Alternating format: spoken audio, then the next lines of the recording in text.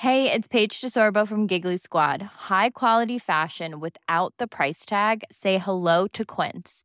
I'm snagging high-end essentials like cozy cashmere sweaters, sleek leather jackets, fine jewelry, and so much more. With Quince being 50 to 80% less than similar brands. And they partner with factories that prioritize safe, ethical, and responsible manufacturing. I love that. Luxury quality within reach. Go to quince.com/style to get free shipping and 365-day returns on your next order. Quince.com/style. Hey, I'm Ryan Reynolds. Recently, I asked Mint Mobile's legal team if big wireless companies are allowed to raise prices due to inflation. They said yes. And then when I asked if raising prices technically violates those onerous two-year contracts, they said, "What the f*** are you talking about, you insane Hollywood ass?" So to recap, we're cutting the price of Mint Unlimited from $30 a month to just $15 a month. Give it a try at mintmobile.com/switch. $45 up front for 3 months plus taxes and fees. Promo rate for new customers for limited time. Unlimited more than 40 gigabytes per month. Slows full terms at mintmobile.com. Hey, it's Ryan Reynolds, and I'm here with Keith, co-star of my upcoming film, If, only in theaters May 17th. Do you want to tell people the big news? All right, I'll do it. Sign up now and you'll get unlimited for $15 a month and 6 months of Paramount Plus Essential Plan on us. mintmobile.com/switch. Upfront payment of $45 equivalent to $15 per month. Unlimited over 40 gigabytes per month. Face lower speeds. Videos at 480p. Active Mint customers by 531.24 get 6 months of Paramount Plus Essential Plan. Auto renews after 6 months. Offer ends May 31st, 2024. Separate Paramount Plus registration required. Terms and conditions apply if rated PG. Not even going to let you marinate in this music any longer. Let's go right to the interview. This is a multi-dimensional guy. His name is Ken Pittman. Getting to it. All right, one of the most interesting guys I have ever known. Also a hell of a good man. A man who knows his way around Washington, D.C., at least the parts that I need to know about. And those include most of the notorious watering holes. Ken Pittman is not only a radio host, and you can listen to Ken on 1420 WBSM, and that's out of Fall River, Ken, right? New Bedford, actually. New Bedford, I'm sorry about that. No, don't worry, we do the same thing to you guys, but with Lowell and Lawrence. Ooh, that doesn't go so well. And kind of same thing. And Ken he's also the front man for the band Living on a Bad Name, which is it safe to say a Bon Jovi tribute band, or is there a new? It is, yeah. And Ken's am I allowed to mention your other occupation? Yeah. Ken is also a private investigator, which is very cool. and he's got some great stories. Maybe we'll ask him about a couple of them. A lot of stuff he can't talk about, but go have a couple beers with Ken. It is worth your time. Ken Pittman, my friend, how are you? Well, thanks for all the kind words. And by the way, just like New Bedford is superior to Fall River, we do recognize Lowell as being superior to Lawrence. Thank you very much. We understand that. Thank you very much. And I'm actually still up here, Ken, next to Newburyport on the Merrimack River too. So I get the benefit of all of the the deposits of cleanliness that Lawrence distributes into the river. That was a cheap shot. That is not fair. Hey, so Ken, tell me something. How's your lockdown been? You know, I get 6 kids. What do you think it's been like? My hands, I literally have this thing, they call it Gardner's carpal tunnel. My wife has put me to work, like real work, in like two dump trucks full of soil that I had to put into the wheelbarrow with a shovel and then pack it against my home because we had a negative grade in some areas. So we try to run the water away so that the pump downstairs doesn't work. And that's just the tip of the iceberg. Now I am a farmer. You got to get me out of here. You're a farmer now? Ken, talk to me. I'm a farmer too now. Well, I actually like gardening. I never thought I'd be into anything like that. But, I constructed a couple of raised boxes with some 2x10s, like 4x8, running some loam and, get mulch all around the deck with certain growths and learning. It's fun to learn. And I've got this guy who's sort of the Portuguese Bilbo Baggins across the street, and he's teaching me a lot. You go into his backyard, it looks like the Shire. There's fruit trees. There's this. It's amazing what people can do. Yeah. Any animals? I have a neurotic beagle named Cricket. She was kicked out of her hunting troop for being terrible at it. Nope, true story. And she, I had a chocolate lab before this, and so the chocolate lab was kind of a bully. Wouldn't bite or anything, but she was, she wanted something. She was just stubborn.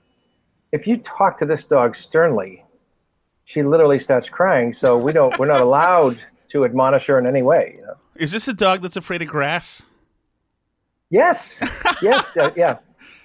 So Cricket will walk on the steps, the stepping stones. She'll walk on the driveway. She'll do anything she has to avoid wet grass on her little paws. A hunting dog. Well, I mean, as long as the prey stays on the driveway, I guess, or on the crosswalk, the sidewalk, then that's good.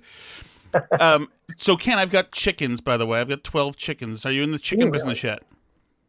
So that's kind of great if you're, because they'll eat all the slugs and all the grubs and all the stuff you don't want in the garden. Yeah. Is that part of the reason? Yeah, and that's why I got guinea hens or guinea fowl. Do you know those? Nope. So those are from Africa. They're like these big basketball-looking gray things, and those eat like thousands of tons of ticks per month or something. And they're but they're really stupid. They're really dumb, and one will always follow the others, and so you can't. They always assume I'm trying to kill them. Meanwhile, we have 6 chickens, and those guys are domesticated. They understand that where Tom goes, the food is, and to hang around me. So they are fun. I do have Dave, the Jack Russell Terrier, who's trying to kill the guinea fowl. He wants to go out there and kill them all. And you've seen when a dog really, its nature side comes out, and it's almost like unrecognizable to you. I see my little Jack Russell. The CIA programs them, and all of a sudden they're triggered. Yes, exactly. I know. And they hit. I have seen that. And so that's part scary for me. So I don't want them to destroy all the animals. But I've got 4 kids, which is easier than 6. But you've got most of those guys are older right now. Keith is 23. He's actually out. He's living at a friend's. He's going to be touring. Well, he was supposed to tour already with. Do you remember Stryper from the 80s? Of course, Calling on You. Yeah. So he just recorded with them in February, and he's supposed to tour with Michael Sweet, the Michael Sweet Band. And I don't know if you remember TNT. Yes. It was competent rock. It was really good. It wasn't like radio play, but they have some pretty good alumni who've gone on to bigger things. Like the singer Tony replaced Sebastian Bach in Skid Row, and so Keith was all scheduled to do play the drums and to do backup harmonies for the Michael Sweet Band and TNT, who was opening for the Sweet Band, and that all got canceled. And back in February, this is a big thing for him. So he said, it's never going to happen. Something's going to happen. And it's going to stop it. And I said, no, you're crazy. And of course, but yeah. So Keith is 23. Nick's 20. He's at Bridgewater State, although he's not at Bridgewater State, as we know. Right. Paul is 19, and he's another criminal justice student, but he's doing it the way I think is the smarter way, because he's doing the community college. Then he'll transfer the credits over, so he has 2 years of Bridgewater State, not 4 years of Bills. And then we get Marty, who's going into his junior year. My daughters are 11 and 7. Okay. Nina and Elena. Okay. That's everybody. So, what's your oldest son's name again? Keith. Okay. Yep. Ken, I have animosity towards Keith. If he actually goes on tour in a rock band at 23 years old around the United States, yeah, I have, and no, it's not animosity. It's pure jealousy. My goodness, can you imagine? 23 years old, 23. You don't even like your knees don't hurt at 23. Everything's you're good looking at 23, no matter what. Stay up to 4 and get up at 6 and go to work. Yes. I know. Goodness. I know. So he's been with my band since he was 13, and because my band just turned 10 sometime in April, and thinking back at all the 30-year-olds, I'm trying to shush away all these 30-year-old chicks. Like, hey, come on, what are you doing? He's got homework in the morning. That's fantastic. Well, good for him. That's great. Yeah. And so the 2 daughters, and I have my daughter is the oldest of the 4, and she's the best person of the 4 and the sweetest human being. Do you find that the daughters are? You don't have to say better people, because that's a low immoral thing for me to say, but I can't help it. Are the daughters? Do they provide a different kind of joy, we'll say. It's a different, it's very different than because I had the 4 boys first, and it's the same level of love. It's just a different kind of love. So when you say something like that, Tom, you're supposed to look left and right, aren't you, as a dad?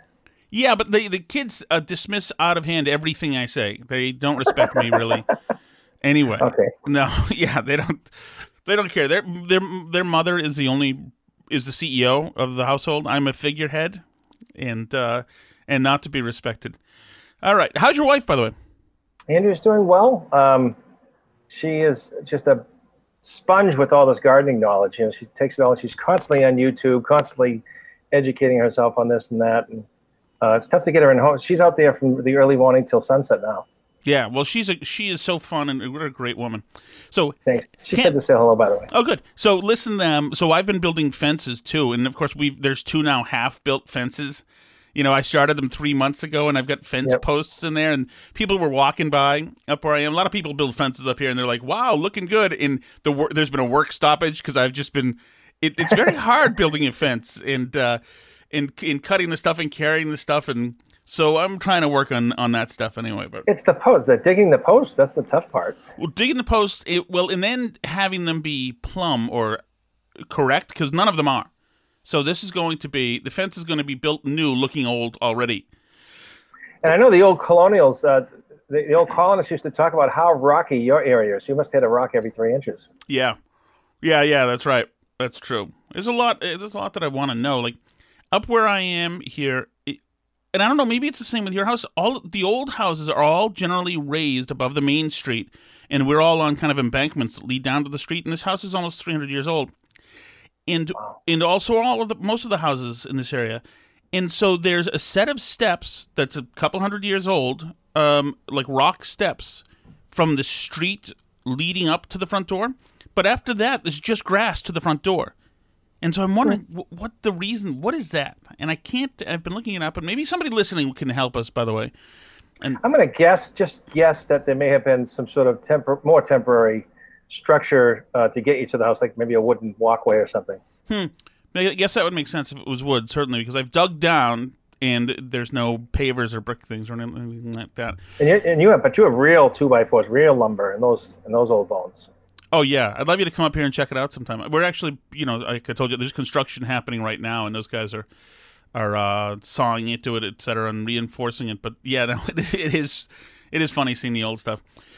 So, by the way, thank you for everybody for listening to this podcast. Well, me and Ken simply catch up on your time, but we'll get to the big stuff now. All right, Ken, talk to me. What is happening? First of all, let's start with the Black Lives Matter protests and this bigger social unraveling here. We're in an insane time when now people are going back and combing through Golden Girls episodes and deleting them. Is this like the final march of the Marxists, or is this some cultural fad that will recede and we'll all be sane again? Yeah, it's tough to understand because, of course, the real sense that we're all supposed to agree to is that Black lives matter no less than white lives, and I subscribe to that totally, right? But it's been hijacked. It's been evolving to something that is unrecognizable to that that goal or that objective. It's very disconcerting to see some of the things that they want to see just wiped out, like like the Bolsheviks. They just want to destroy everything that reminds you or everything that indicates or implies a certain thing that is now hated. When you start going after Ulysses Grant, the greatest catastrophe to the Confederacy and, of course, the Ku Klux Klan. He had donated a lot of his time as the president to figuring out how to dispose of them, and now even he's being attacked. I don't get it. Right. In Boston, they're getting rid of the Lincoln statue, and Lincoln, I believe, had a hand in casting down the Confederacy. I think Ken, right? Either him or Buchanan. Yeah. And the sad thing about that particular statue is that it was designed, it was paid for, and it was dedicated to the public by freed slaves. And so that some, some I forget his name, in Boston, the kid that was offended by it. We get these new. I'm going to call him a snowflake because there's no way that this kid should be offended or convince others that they need to be offended by just pure gratitude for what must have been one of the toughest things any president had to do, which was to order his troops to fire on our own people. But they don't care about any of that. They care if there's an utterance of racism in anybody's past, despite what they've ever done. If you were born into a family that owns slaves, through no fault of your own, you're in the cancel culture. And I think it's crazy to try to hold people of those days to the social mores of Western civilization, in particular progressives in Western civilization, to hold them to their particular social morality. You can't do it. It's unimaginable. Right. And in the case of Lincoln, I believe a Southern racist shot him in the head. I mean, shouldn't he get special consideration for that? He died a bad death. But, we've sat by far too idly, and we've watched radical leftists just take control of higher education. And so the history that our youth is getting year after year, they now have all the foot soldiers that we're seeing on TV, but, they're not shown any of the great history of the United States. They're shown through the prism of Howard Zinn, The People's History of the United States, where, this was a book. Are you familiar with the book? Yes. Of course, right? A KGB front company is the original. They're the ones who published it first. Oh, I didn't know that. Makes sense. Yeah. So, now all of a sudden the United States, which I think was, when was the Constitution ratified? 1687 or 89? 1789, I think. So, I'm sorry, 1789, 87 or 89, right? Yeah. But somehow Howard Zinn teaches all of our college students that we are responsible for what the Spanish throne did through Christopher Columbus and what was done to the Indians in the Caribbean and then Central and South America. So somehow the United States is to blame for all of that. It's not supposed to make sense, but they're not allowed to question it. So why should it have to make sense? You're right, and I understand that, and all context is taken out of history when these kids go to take these classes, these critical theory classes on race and gender and all that stuff. Everything, all context is removed immediately, and people have no idea. I mean, first of all, nobody said this country was perfect. This country is an experiment. And it strives to improve. The Constitution obviously did not include, or should have included, black people, and did not at that time. But it was a promissory note, that we could strive to. And then it did include them. And then and then there was another amendment, and there was more legislation, etc. So it was never supposed to be perfect. But I also just wonder, do people not know the history of any history? Do people not know what happened, let's just say on the morning of D-Day, and the sacrifice these guys made, or Iwo Jima, or the Battle of Bull Run? It's so interesting that they simply choose. I just think that a lot of 20-year-olds choose not to see this stuff because it's very difficult. Or how about King Philip's War? Do you think any 20-year-old realizes that in the Northeast, the colonists were essentially 9/11'd by an organized Indian attack? I don't think so.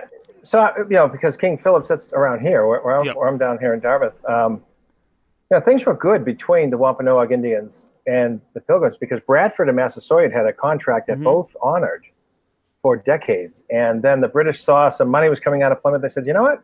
Let's get it. And they just took over. They annihilated all of the agreements, started coming up from Plymouth into Carver, into Middleborough, kept pushing the Indians back, and the Indians would, hey, wait a second, no, that's not what we agreed to, and got a little violent. And so it's funny, but the first scalpings that we're aware of were started by British mercenaries who came here, and they get paid by how many Indians they killed. And the way they proved it was to bring scalps back. Right, and that was even a civil war. I mean, I won't say civil war, but that was even, the Indians and the colonists, many tribes were working together against other tribes. I mean, but if you read some accounts of that and what happened to settlers for instance, and early colonial villages and families, they were pillaged, raped, murdered, brutalized. The animals were brutalized. The attackers mocked the churches and clergy. They tortured people. And you can find atrocities at that time on both sides, to say a phrase. Right. So Custer, I've read, I think 5 or 6, maybe 6 books on Custer. He was an Indian hater. He was a bigot, no question about it.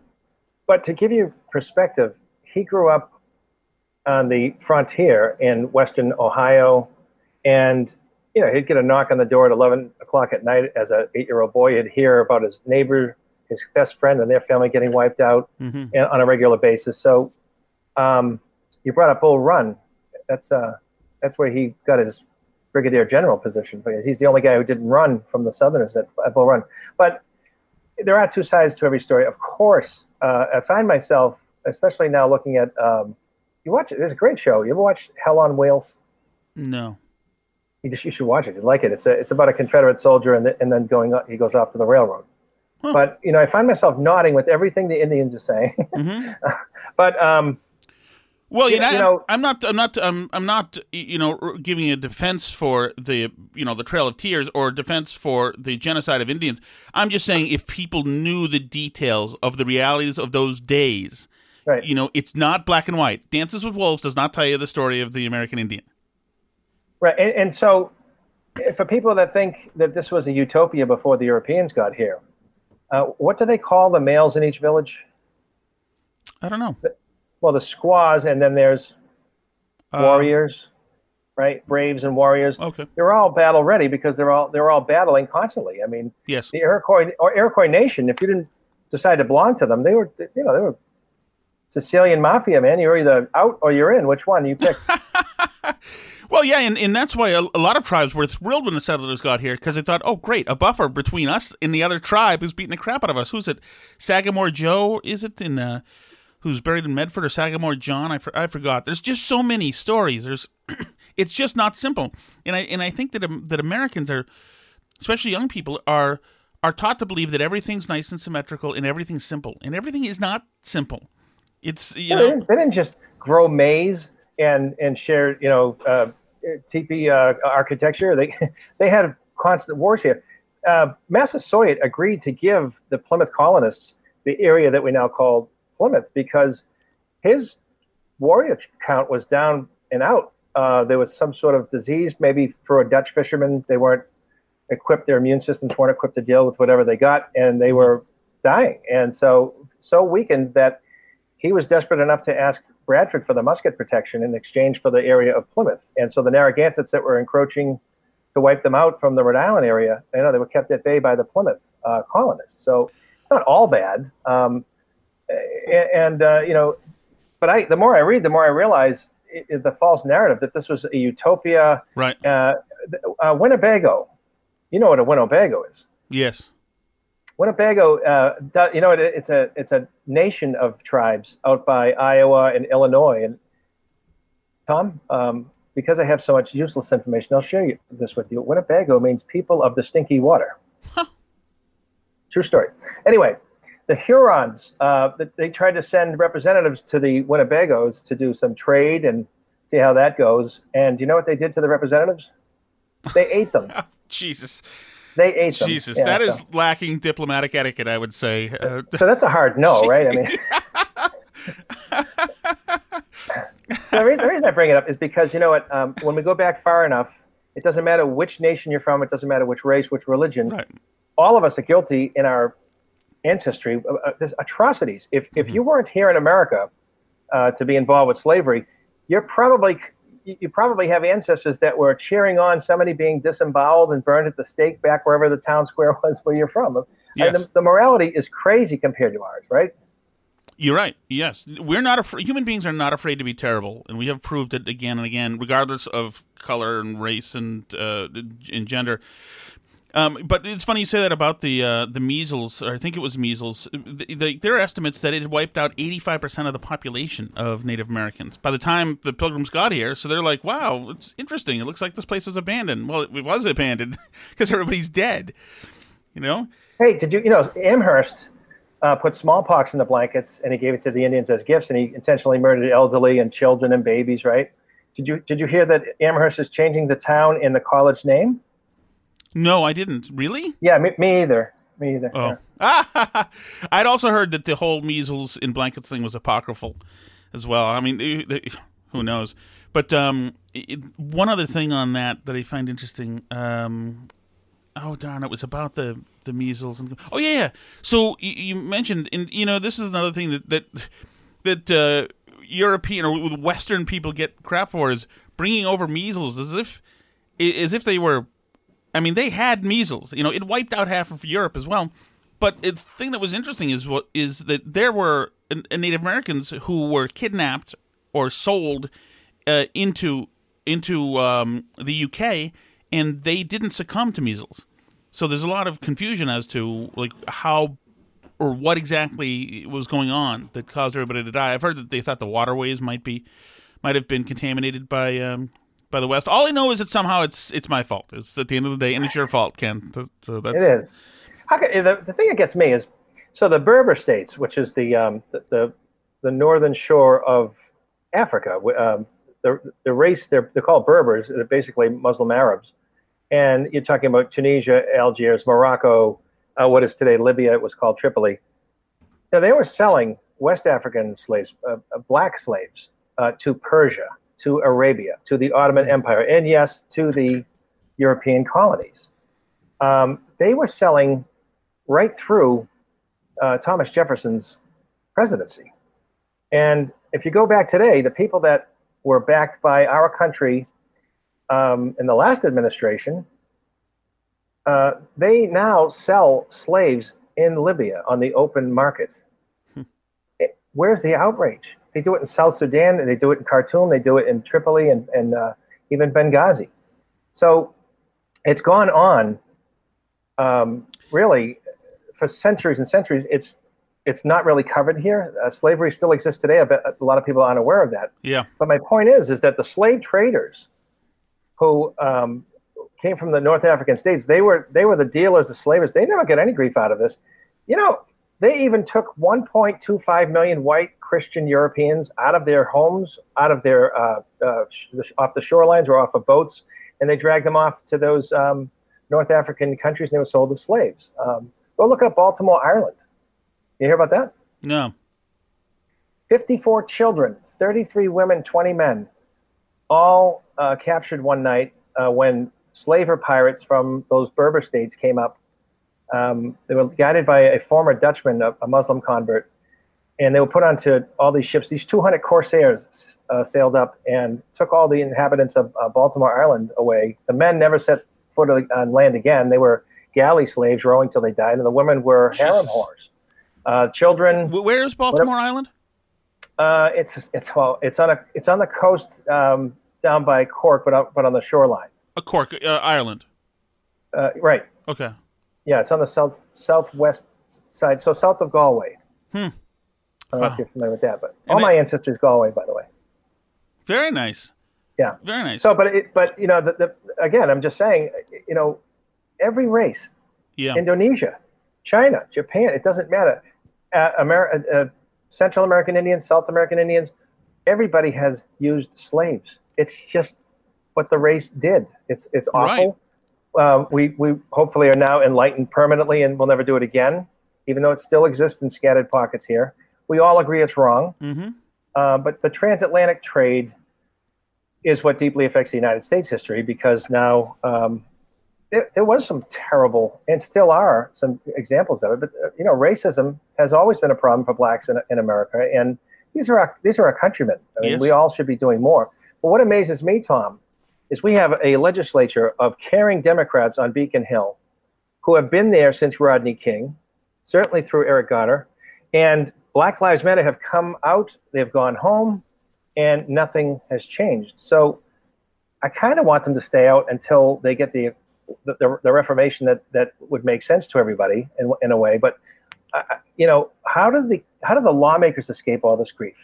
Right. They're the agents for change, not the police department. They enforce the laws. Why aren't you out in front of these guys' houses and gals' houses who can actually write the laws to change things? I agree with you. And by the way, Beacon Hill is this in Massachusetts. It's where the state capital is.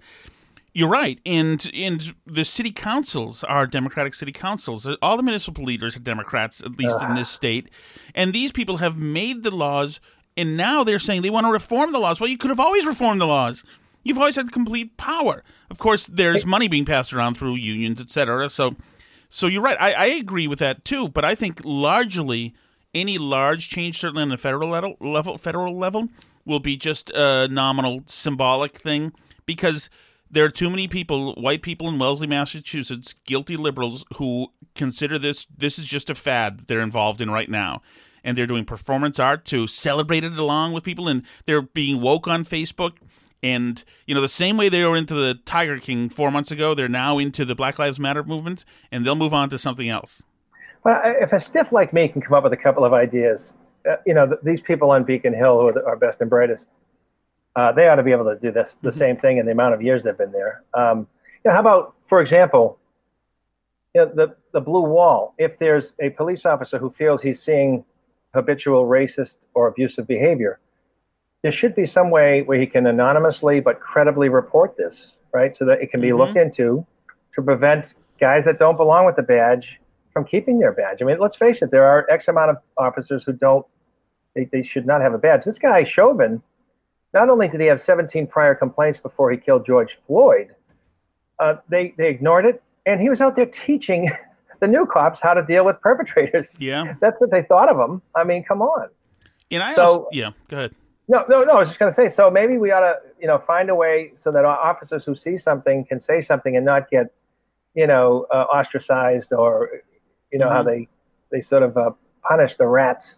And they might think it's not fair, but maybe this should be a way where they can help somebody to look into something and not be victimized by it. Yeah, what's that? The agency that looks at the police, internal affairs. Internal affairs. Is that something they could do? Well, I think that's probably one of the entities that would look at it. And to me, it's disgraceful that the Boston City Council would defund the police department when they are part of the problem. What is worse for police department personnel than the nepotism that exists? How many of these city councilors have called up the chief and said, "Hey, my nephew's trying to get on. Can you get him in?" Now, the chief now realizes, okay, this city councilor, he votes for our budget. Right. Yeah, of course I'll get his nephew in. Now, I have a guy who scored much higher, and I really like his personality a lot better to deal with the public, but I can't say no to him.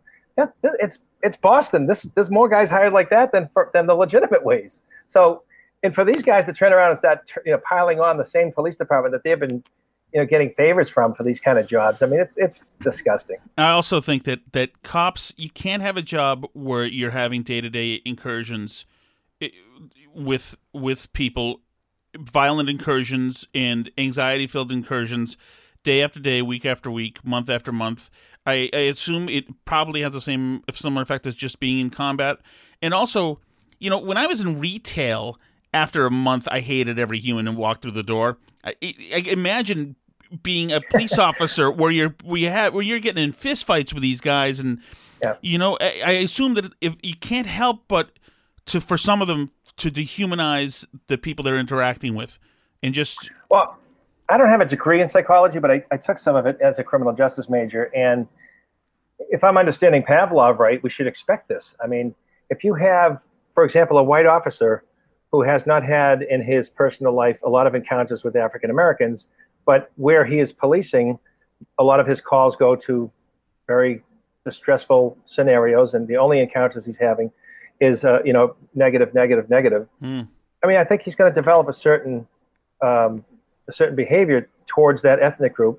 So we have to do maybe some things to counter that, get them involved in positive, paid, positive time with the same community, so that it can sort of maybe reverse some of the damaging effects of only dealing with this negative stuff. I wrote about it as a student a long time ago, and of course, there's probably a lot wrong with it, but it seems to me that maybe we should at least look at something like that. Yeah, and a lot of times with some of these horrific killings and other places of police brutality, there are black cops in there too.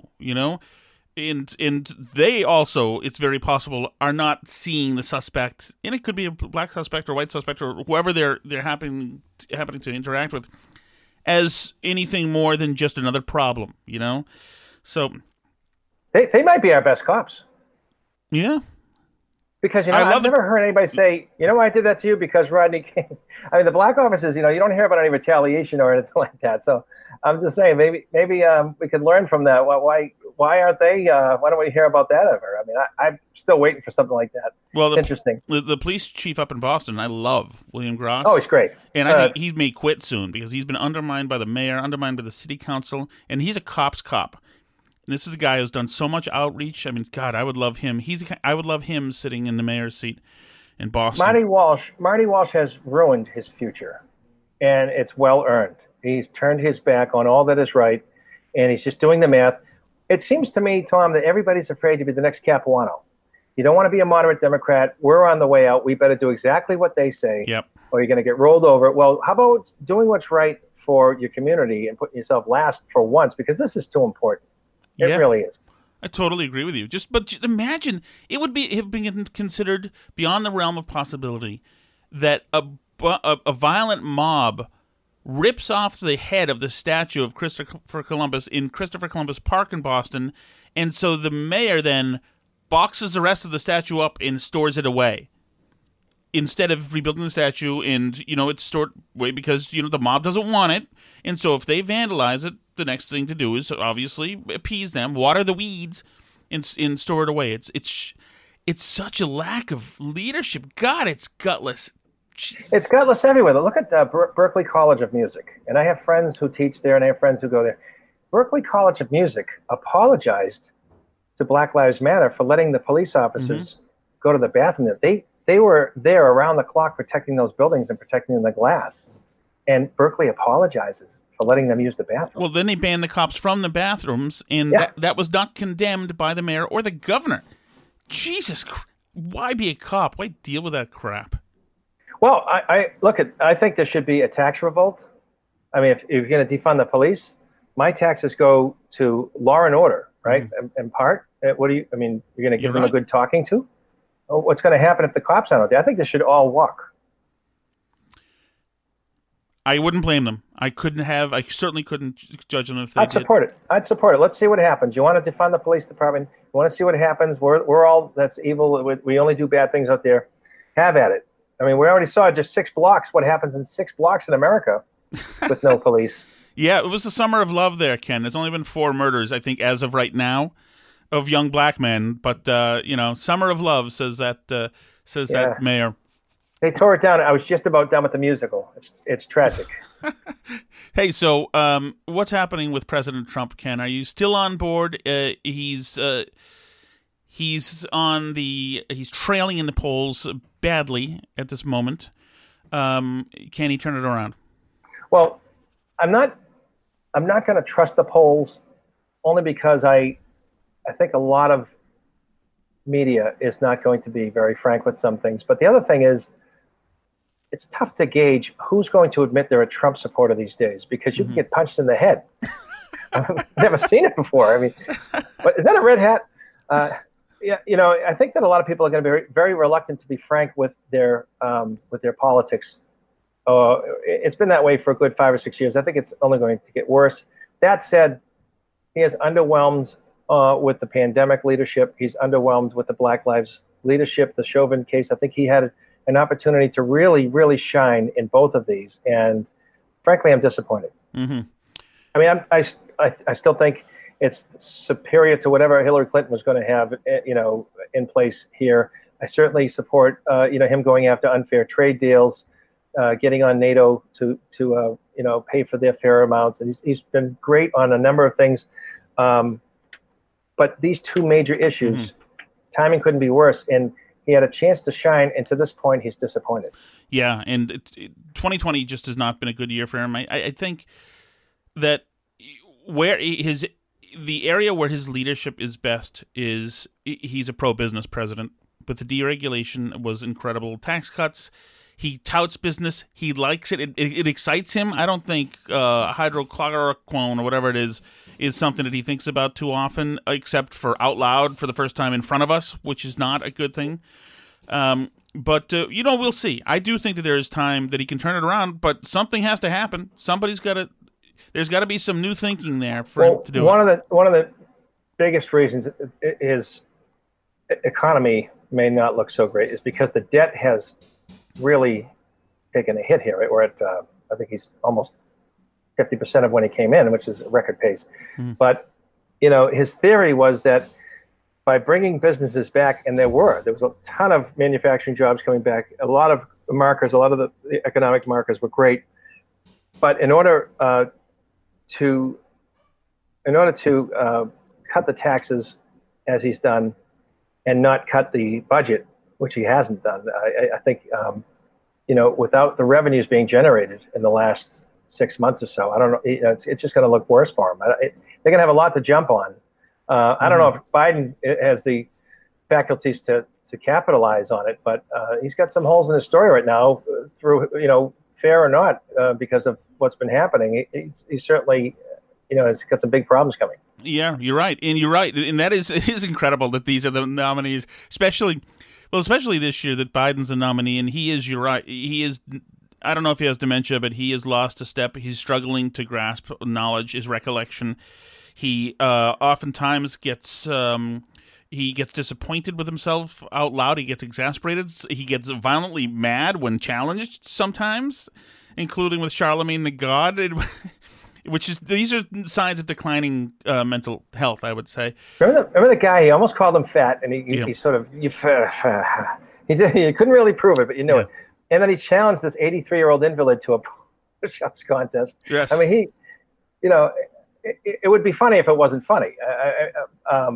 It's very sad. I think, if we're being frank, if it wasn't a major political guy, if we're just making a casual observation, it does appear that he's showing early signs of some mental decline. No doubt. I don't think. I'm not a doctor, but no, I understand. We can speculate here, but can you imagine if you had a media that was interested in delving into candidates equally rather than running defense? Imagine they looked into Biden, looked into looked into Hunter Biden. You looked close. I mean, Joe Biden and Hunter Biden; those are target-rich entities. In most news, or you would think a journalist who wants to, bring interesting news to the world would want to know all about that. It reminds me just of with Benghazi. No journalist on the left was interested in doing any work on Benghazi. No, where was the president during those 10 hours? We're not interested. They're just not interested in reporting on Biden, and it's disgusting. If we lived in a country where people were interested in reporting like that, then people would be less shocked when news breaks about something that Trump has done in kids in cages with Trump. Oh my God, I can't believe that. Well, it happened with Obama too. No, they didn't know about it because nobody bothered reporting it. The things that Biden has supported or objected to in terms of foreign policy, Wile E. Coyote had better luck. So he was against Operation Desert Storm, which was an international raving success under George H.W. Bush, right? He supported the George W. Bush War, which turned out to be, a catastrophe for so many reasons. Although, I'll say this, it brought a lot of the terrorists into one sandbox and, target-rich environment, as we just mentioned. So for that reason alone, get rid of Saddam. However, he was for pulling the troops out of there immediately, which created ISIS. He was so positively supportive of the Arab Spring, right? The Arab Spring, the catchphrase, which was one of the most violent things that's ever happened in the Middle East and the North African shores. I mean, it was terrible for so many people. Ask the Coptic Christians, but the Egyptians were like, whoa, what are you doing? You just took down Mubarak. You put these guys in place. They're killing everybody. Right. They had to overthrow the government that Barack Obama helped to install, and the media wouldn't cover it. Yes.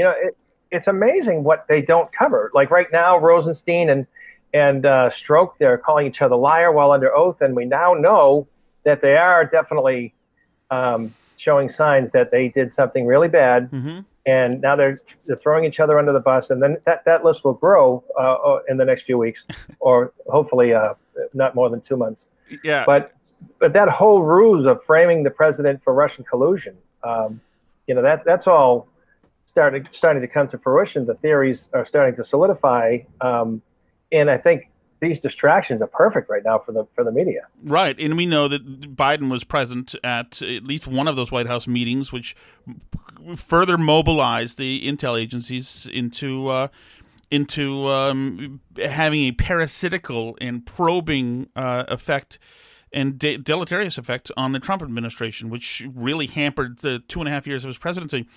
Ken, there's one more thing that Biden was on the wrong side of. I believe there was a Situation Room Navy SEAL operation during the Trump administration that involved removing the titular head of Al Qaeda. Al-Baghdadi. No, Bin Laden. Oh, that's right. He was not supportive of that raid in Abbottabad. Yeah, you're right. Yes, he was the one no vote on the raid. Well, how about this amazing hypocrisy?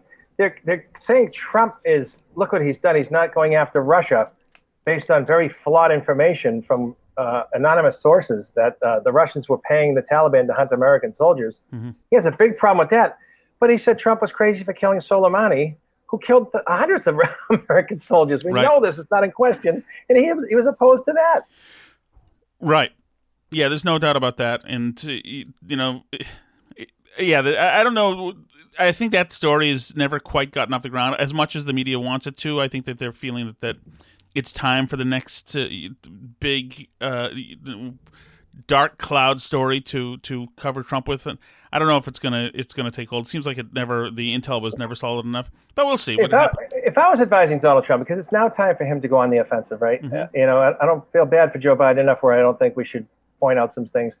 Joe Biden's bill was passed into law, signed by Clinton, that sent hundreds of thousands of African Americans to jail for petty marijuana possession. Mm-hmm. That negatively affected the trajectory of how many lives. Contrast that to Donald Trump's second chance policy, which is now releasing these nonviolent criminals back out into society with a clean slate. Compare those two. This needs to be talked about more. And totally. Again, the Republicans are terrible at letting the Democrats define how it looks and how it's said. They never fight back. Exactly. And Donald Trump is the only person that could have gotten the First Step Act passed by a Republican Senate, or the only Republican president who would have signed the thing. Criminal justice reform was not a huge thing on the docket of rock-ribbed Republicans and conservatives, maybe some libertarians, but no. I mean, and that's one of the reasons I'm angry at Team Trump and he himself.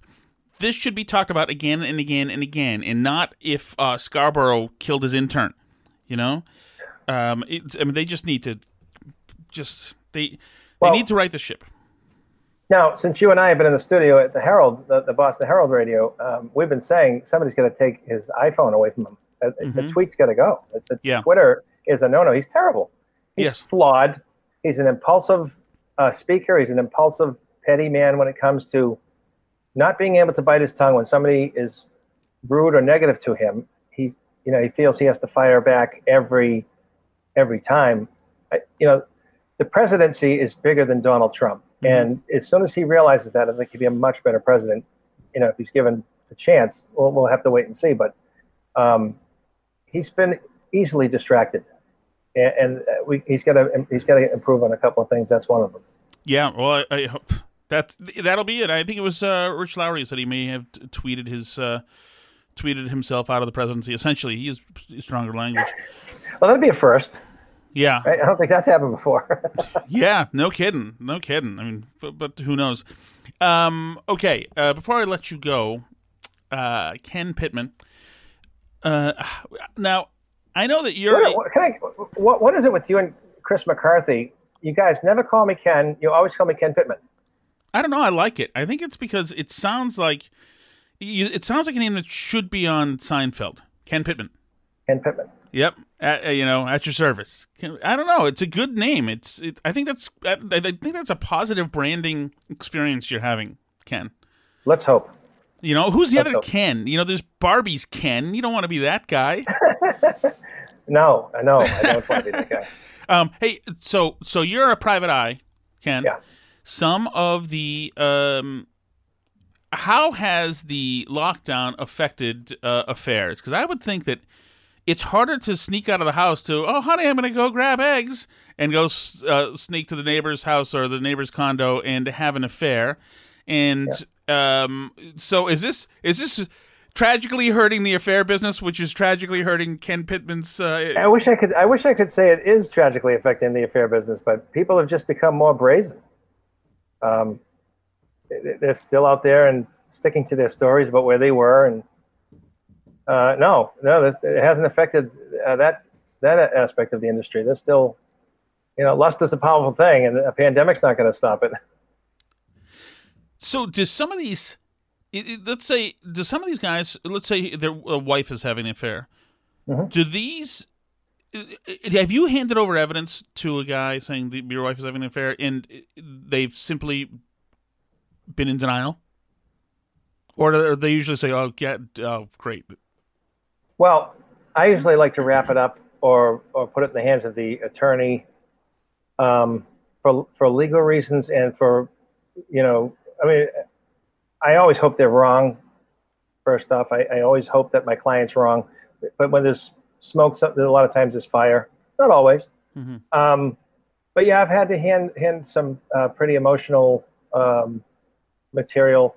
Nothing, pornographic or anything really, too invasive, but just enough where it would be dumb to sort of insult the intelligence of their spouse or even a probate court judge and deny that something inappropriate was going on. And it's tough. I mean, it's one of the worst things I think that can happen to somebody that's in love. And, for that, unfortunately, a lot of times they have kids. And so I don't enjoy when I have that sort of evidence, because the whole time I'm hoping that they're wrong and we could just move on and get back to repairing your marriage. But to answer your question, I've had to give some pretty damning things, and it's not very enjoyable, because then you become sort of a counselor for a few hours on the phone. Yeah. You just you sympathize, and you hope that they are not going to do anything irrational, or easier said than done. But I've actually had people call the cheater while I was behind them. And so that was not, I haven't done that in a while. I don't share that information Wait, when anymore. you were behind, what do you mean when you were behind them? Oh, yeah. So, they tell me that there's calm as a cucumber. Okay, I know. I can handle this. Don't worry, Ken. And they get off the phone and they're screaming at the husband while I'm behind them 2 seconds later, right? So I see the guy adjust the rearview mirror. He jams on the brakes, so I don't tell them anything real time anymore. I see. Okay, so you're behind him in a car. Yeah. You're talking to the guy, and his wife's in the passenger seat. No, his wife is on the phone at home. Okay. And I just reported what. Oh, and she calls him. Yeah. Oh God. Oh, yeah. God. Yeah. Not fun. I can imagine that. Because passions, when people get passionate, it's just. Yeah, I know, and I should have known better. I don't think I could control every. I don't think I could control every emotion without me. But I'll tell you, they tricked me once. No, they tricked me twice, and then some. But over time, I learned, no matter what, and no matter how much they remind you that they're paying you, and you tell them, damn it, nothing gets me to tell them real time anymore. Wow. So my wife and I, and I'm sure it's the same with your wife and you, but we talk about, we're so busy. We never have any alone time,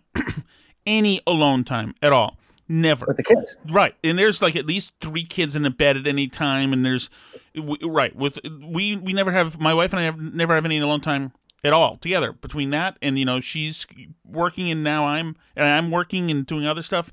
And there's no time. So we've joked about the fact that, like, if either of us were to have an affair, we would need assistance from the other one to do it. There's just no time to do it. But I get the feeling that there are probably couples who feel that there's no time to do it, but somehow they get it done anyway. a cooperative hall pass? Is that No, what's I'm not required? saying cooperative. I mean, there must be a way. Like, what's the usual way that somebody has an affair? So if you're a guy and you're going to have an affair, first thing you'd have to do is probably have access to cash, because you can't have a credit card bill that shows that you've been staying at the Holiday Inn, every other Tuesday night. So you'd have to get cash. So one of my favorite bands, Tom, and I highly recommend you listen to this, but not near children. The lyrics are terrible, like very inappropriate, but great 80s metal. And I know you like that kind of thing. Steel Panther. And they have a song called Be Like Tiger Woods. Oh, God. And in the interlude, he says, have your best friend book all your flights. Tell your wife that you're golfing nights. All right. So it's a really funny thing about what to do next time so you don't get caught like Tiger Woods, right? It's a really funny song. But yeah, they come up with these elaborate, plausible things that they've worked on. And sometimes it's weeks in between, which I think helps to build the excitement of it. And but it's when they get greedy and when they can't control themselves and they get pressure from the other one that doesn't necessarily understand that they have a family, and that they're going to call it off if they can't see them. That's when the mistakes come, and it always does. Oh man, I'll stick with my to my life of chickens. I mean, not romantically, but those will be my hobby is chickens and not finishing fences. Affairs seems like it's a lot of work and trouble, and actually, I don't have any money. I mean, I think you have to be a sociopath. I can see when a relationship's really in trouble. I might understand it, but a lot of times these are coming from very healthy relationships where the spouse had really no reason, or at least their side of the story, there was really no issue. Everything was great, and those are the ones that hit the hardest, and those are the ones that I worry about because, when they discover that side of that person, it's as though they're going through a death because the person that they thought was there is now dead, and this is who they're left with. And it's a very, very tough thing to go through. And of course, I'm the first one that has to deal with them, and I'm okay with that because I think I've gotten pretty good at helping them get through the first few hours and days and things like that, just to experience. But it's a tough thing to go through if you're not under the impression that anything's wrong, and then this betrayal happens. Ken, before we go, two things. One, have you been banned from Twitter? Are you on? Are you back off? Or... I have been cast out from Twitter. And this is, I think, why. I wrote an article on my radio station, WBSM, about all the lies from John Woodward. And I think that either him or somebody complained about it. John Woodward? And Bob Woodward. Okay. Bob Woodward, yeah. Because Bob Woodward wrote all that stuff about Trump. And I went back and showed all of the documented big lies from Mr. Woodward. And that was taken down. And next thing I got this, you violated the rules. Your account will not be turned back on. Oh, Jesus. There's a lot of that happening, Ken. You should get on that Parlay. Parler is where everybody's going now. Conservatives. Anyway. I felt like Costanza when he couldn't go in that calzone place anymore. No more Twitter for me. Okay, and one last thing, Ken. I just want to know very quickly: are we allowed to talk about you used to have another job with Uber? Yeah. So that came to an end. Uber and Lyft, I did. Okay, how did the Uber situation come to an end? So my cousin is a retired homicide detective with the state police, and he and a bunch of cops retired cops bought 10 Escalades, brand new Cadillac Escalades, and they couldn't do this around the clock. So he says, "Hey, when you're working with me, if you're in town, and you want to take the car out for a few hours, see if it's worth it to you. Check it out." So this is when Uber was very, very new. So I did it, and I think the third night I was out, I made $600 Awesome. in 8 hours. Right? I could do this, So the problem is that I live down in Dartmouth, which is a good 55 miles south of Boston. So I would put the car away because it was their company. I would have to stay until they told me I could go home, and that was gonna bring all the drunks home before you could go home. So I'd pull their car into the Quincy lot where the cars were kept. at 3:15, and I'd get home at 5:15, which is about the same time I started my surveillance the day before. Mm. And so one morning I was driving down 140, and I started pulling off at an exit. There was no exit. I was literally dreaming. So that I said, I can't do this. That's not going to happen. So I had to call it quits. And then I ended up going back, but with Lyft, because I was using my own vehicle. And I thought it was enjoyable, just to get some extra money out to the kids in college here and there, just to pick up some extra dough, Oh, yeah. No, that's great. No, there's a particular story I'm looking for here, though, Ken, that there may be a firearm involved. Okay. Yeah. So I guess I can do it. Statute of limitations, is that? Oh, no, you don't have to if you don't want to. I love the story, though. It's just awesome. No, I'm just kidding. So, yeah, I was driving a British couple home, not home, but to where they were staying on Beacon Hill. Mm-hmm. And they were coming from the Fenway area. So where in between Huntington and Boylston. I picked them up back there. Anyway, I'm coming back out onto Boylston, and some kid turns the corner. He's got a red Solo cup. And he's obviously drunk. He had to lean on the wall just to stand up. And 2 seconds goes by, and obviously these two guys were casing him. And so they started beating him and going through his pockets, and he was screaming for help. And for a second, I'm like, am I really saying this? So I put the car in park. I put the SUV in park, and the British couple's in back of me, and they're, and I really didn't notice them other than that expression in the rearview mirror. And then I get out of the car, and I took out my firearm, and I pointed it at the guy to say, get the F off him right now, at the top of my lungs. Right. And they turned at me, and you could tell they were so high, they really didn't even understand what was pointed at them for a second. And then, what's his name? Usain Bolt? Yes. From Jamaica. Yeah, he would have lost that one. It was amazing. It just took off, thankfully, because I don't know how that would have gone. Thankfully. But then the kid's like grabbing my legs, and he's thanking me, and he's drunk, and I thought he was going to throw up on my shoes. And so I get back in the car to continue our conversation because, Tom, I was just trying to convince them that America's not nearly as violent as the television would suggest, right?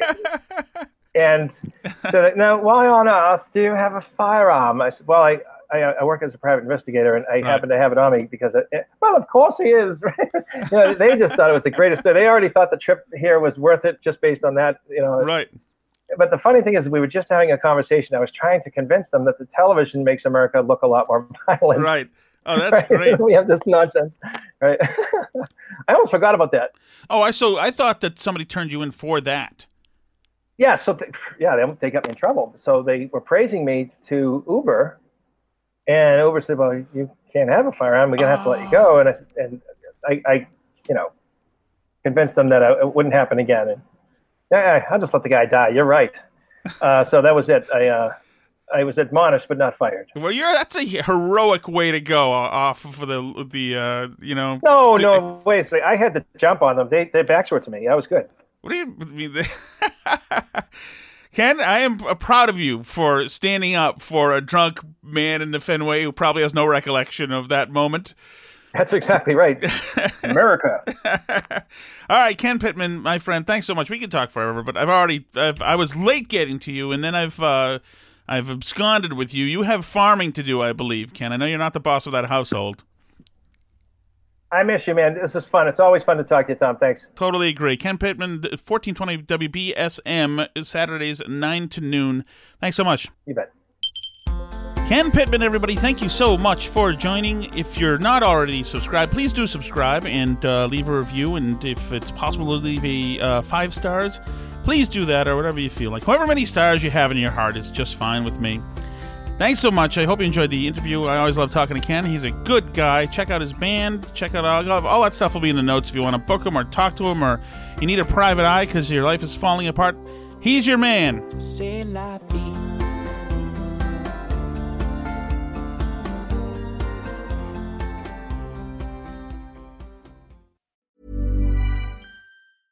Okay, I have two new obsessions that I need to share with you. Impress No Glue Press-On Manis and Impress Press-On Falsies Lashes. Trust me, these are getting ready game changers. Both require no glue, so there is no damage to your natural nails and lashes, no mess, and no annoying dry times. Just one step and you're done. Boom. Instant glam. Visit impressbeauty.com/presson and use code PRESSON25 at checkout for 25% off Impress Manicure and Press-On Falsies.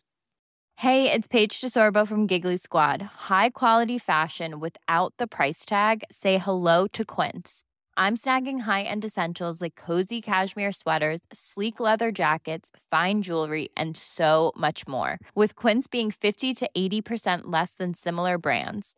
And they partner with factories that prioritize safe, ethical, and responsible manufacturing. I love that. Luxury quality within reach. Go to quince.com/style to get free shipping and 365-day returns on your next order. Quince.com/style. Imagine the softest sheets you've ever felt. Now imagine them getting even softer over time. That's what you'll feel with Boll & Branch's organic cotton sheets. In a recent customer survey, 96% replied that Boll & Branch sheets get softer with every wash. Start getting your best night's sleep in these sheets that get softer and softer for years to come. Try their sheets with a 30-night guarantee. Plus, get 15% off your first order at bollandbranch.com. Code BUTTERY. Exclusions apply. See site for details.